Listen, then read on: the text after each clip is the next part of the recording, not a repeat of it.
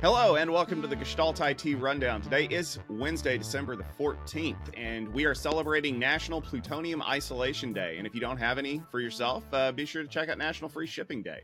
My name is Tom Hollingsworth, and I'm a lumberjack, and I'm okay.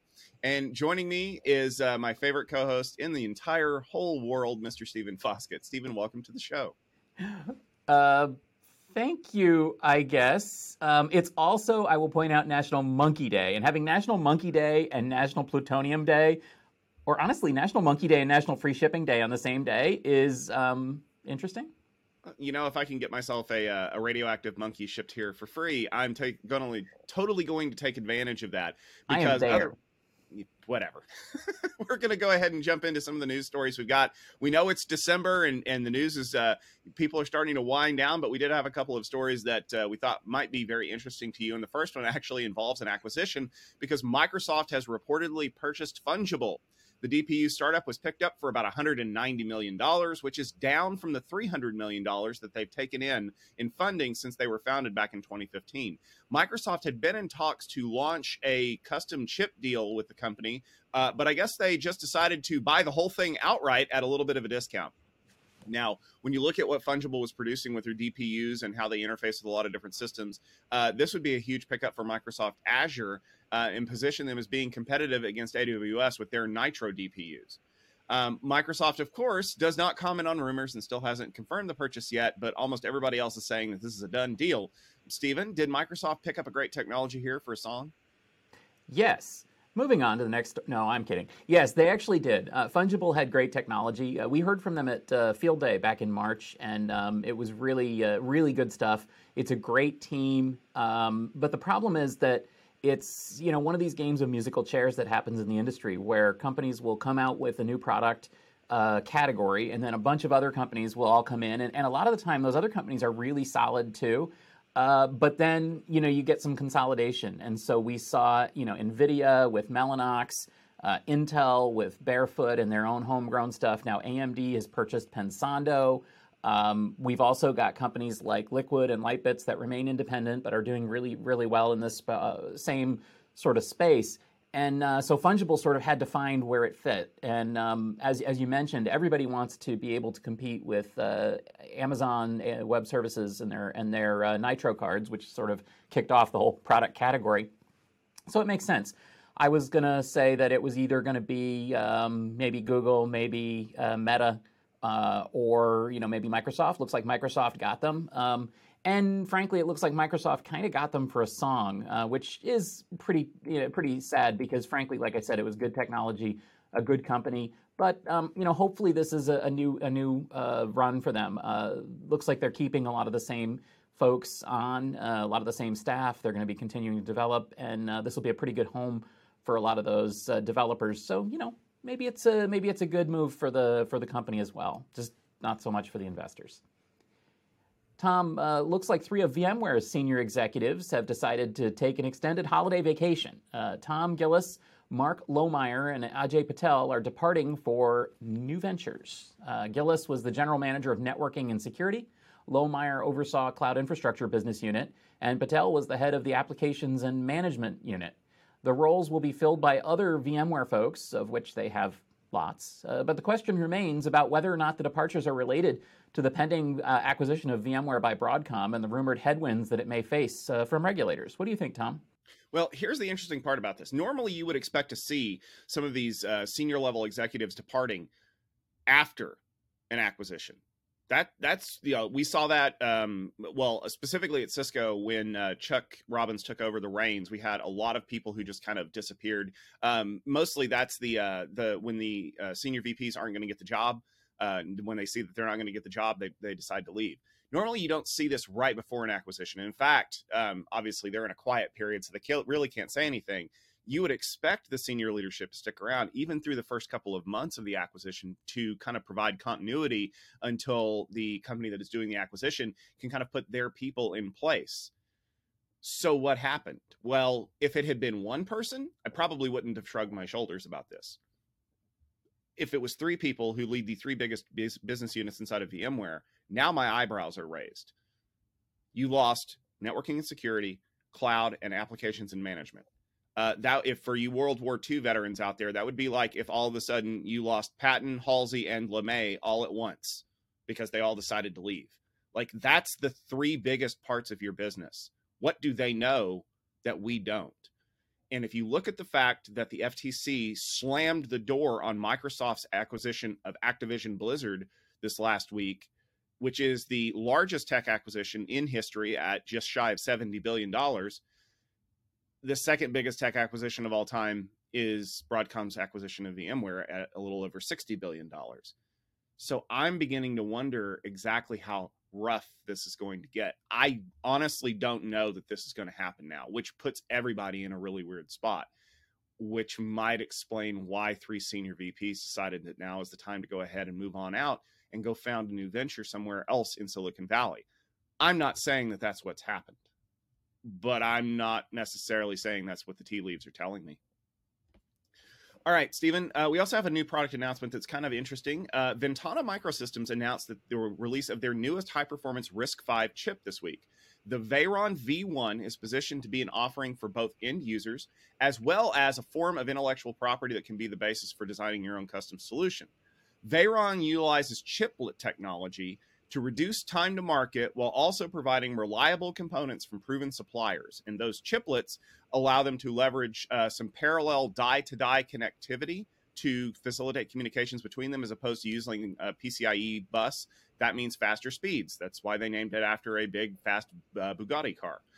Stephen, we've talked about RISC in the data center quite a few times this year. What does Veyron offer to those that are looking to make the switch to something non-x86? Yeah, this is a pretty exciting story. Ventana, we've been kind of watching them here at Gestalt IT for a while. They actually briefed Tom on this announcement. And frankly, it's pretty exciting. So just to be clear, these are not the little RISC-V chips that you find in, everything now that you just don't even know that they're there because they're really offsetting the ARM wins in all sorts of embedded locations. These are so-called brawny cores. These are big bears that can do real work and compete with the best of x86 and ARM. So we're talking about a 16-core chiplet with PCI Express 5, with DDR5 memory. This thing's got CXL 2.0. This is a real deal CPU.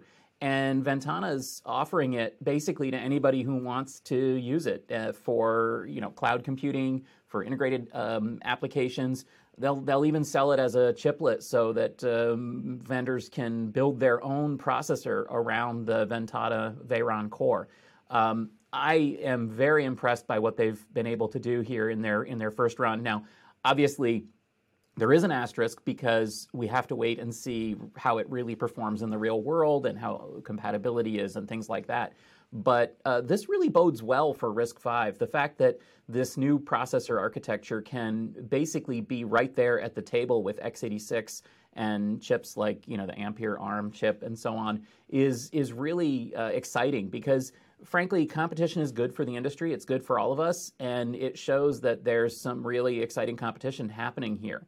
I will be definitely keeping an eye on the Ventana chips. I will be looking to see customer wins. I'll be looking to see especially if they get wins with hardware makers. And of course, as the host of utilizing CXL, I will be very, very interested to see how their CXL 2.0 support is because if you don't know about CXL, AMD just announced the first commercial platform that supports CXL with their next generation EPYCs.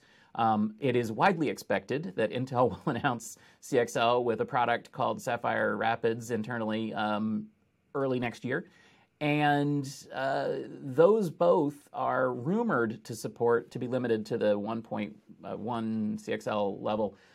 To have a 2.0 CXL product is really exciting. I should also mention that at the CXL forum, we heard that ARM is going to be also supporting this in their next generation cores. So this thing is going to be everywhere, and it's going to be interesting to see really what that means for the market going forward. But, stay tuned.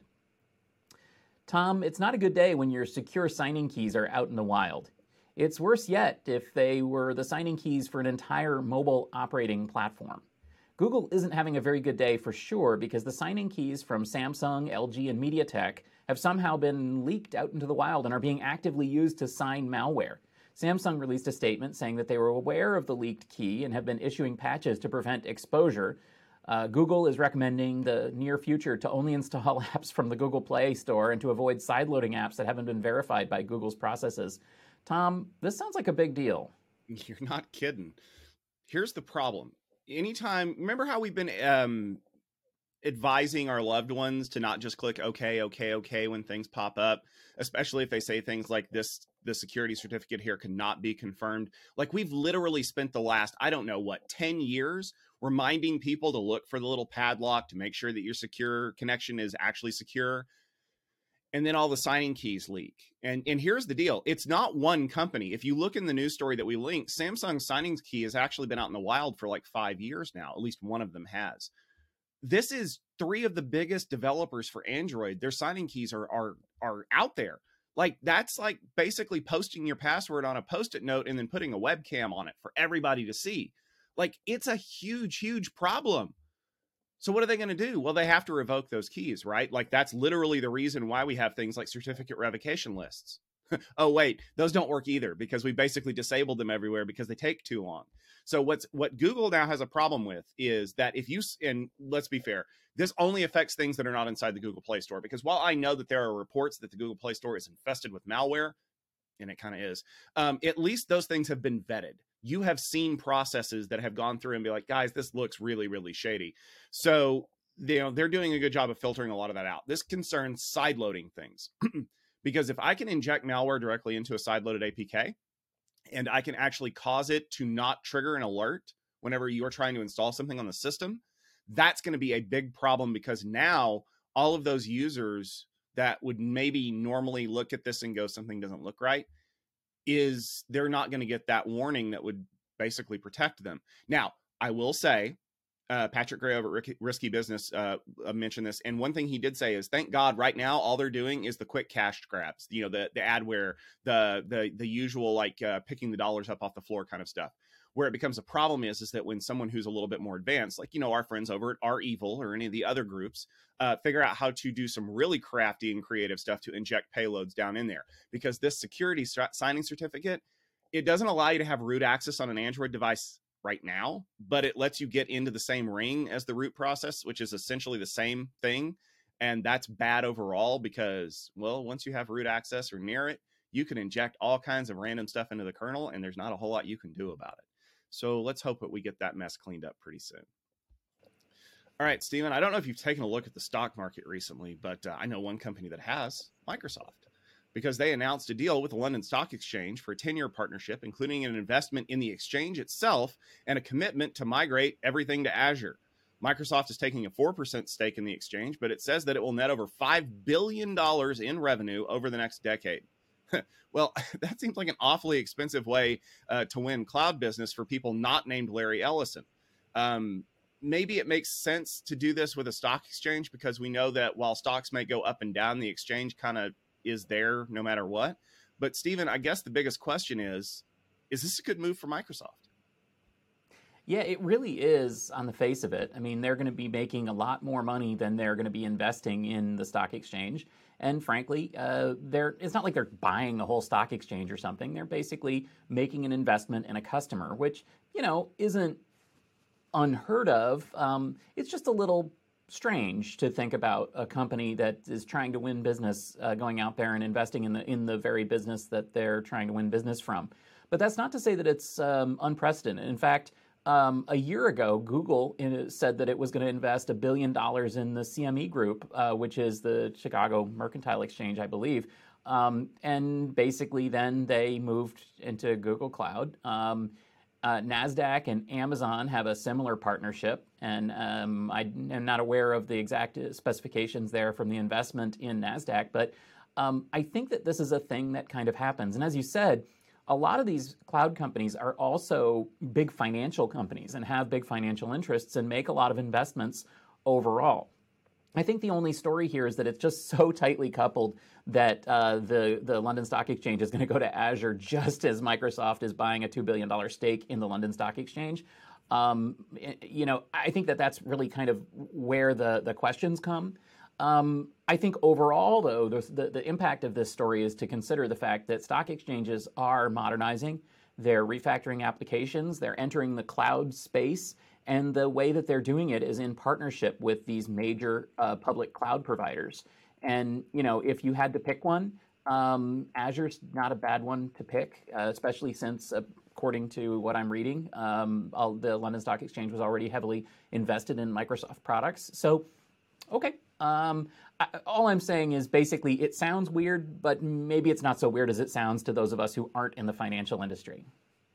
Yeah. So, Stephen, we had a story that we wanted to take a little bit of a closer look here kind of toward the end of 2022, because it could end up being something bigger as we get into 2023, because tech production in China is becoming more and more concerning by the day.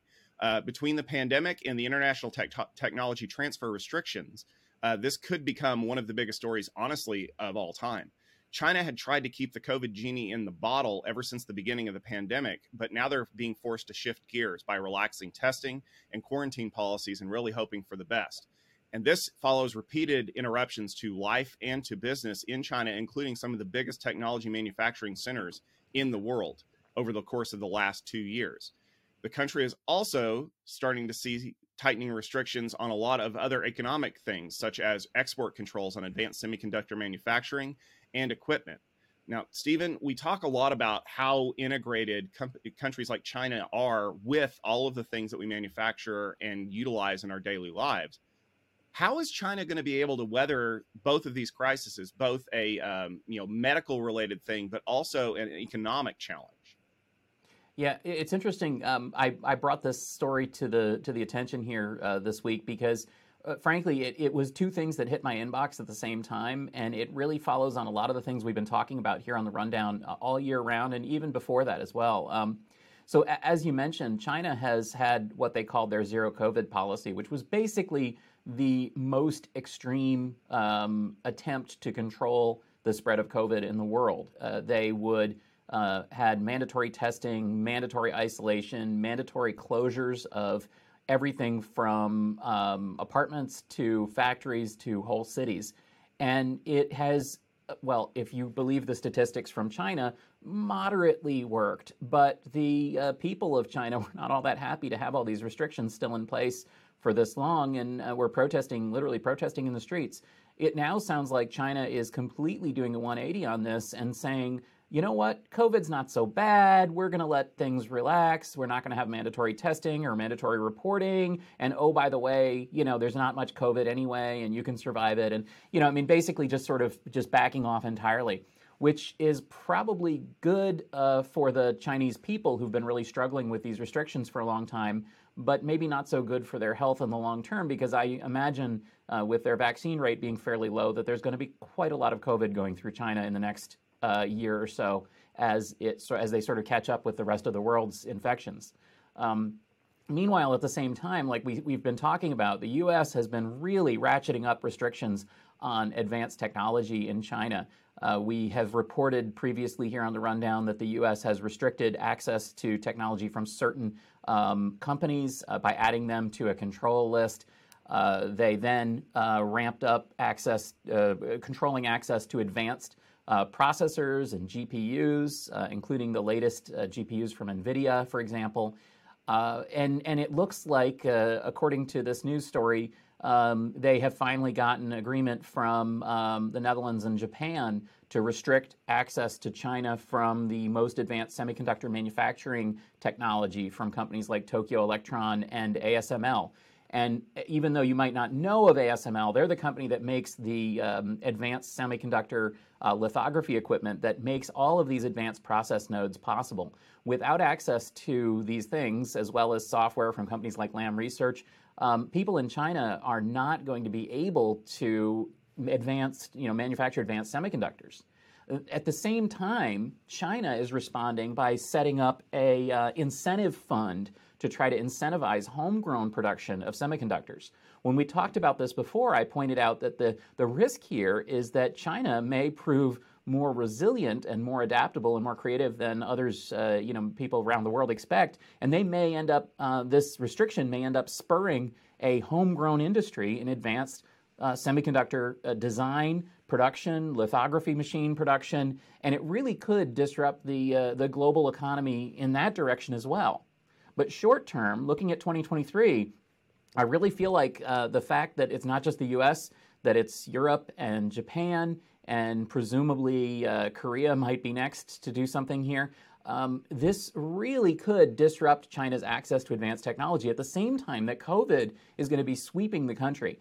I think that this does not bode well for even companies that aren't directly doing business with China, because remember the chip crisis, where companies didn't have access to components. I think that's coming again, and I think it's going to be worse. I think it's going to be a much bigger crisis in 2023, and that's going to cause problems for all of the companies that we report on here at the Rundown. And it's interesting that we look at the fact that China is basically facing down these economic restrictions when they have become so integrated into the global supply chain, but companies aren't really taking any more chances. I mean, if you're following the consumer tech industry, you probably noticed that there are basically no iPhone Pros to be found anywhere in the world right now, because they're all sold out. And with all of the restrictions for COVID that have been going on in the Foxconn plant in Shenzhen, they couldn't get in to manufacture them. Okay, no big deal. So what's Apple going to do? Well, they've already started to do it. They've started to move their manufacturing facilities to places like Vietnam, which are a little bit more available right now. Well, here's the problem. When China has ramped up so much production capability to meet these needs, and they start getting pulled out, even if it's just a little bit to start. I mean, honestly, the avalanche has already started. Maybe it's too late for the pebbles to vote. They're going to be faced with a big problem of having factories that are absolutely not being used to capacity. And an unused capacity in a factory is lost money. And we've heard from economic indicators that even if you believe the numbers that are coming out, things don't look so great. If you understand that maybe those numbers have been massaged a little bit, things look downright not rosy at all. So what is China going to have to do? Well, you're going to have to do what you said. They're going to have to create their own homegrown industries to ramp up production of those materials, of those devices, and sell them internally to utilize all of that production. But also, like you said, to avoid the fact that they're being basically blacklisted from the world market for all of these specialized machines that are required to make all of this semiconductor technology.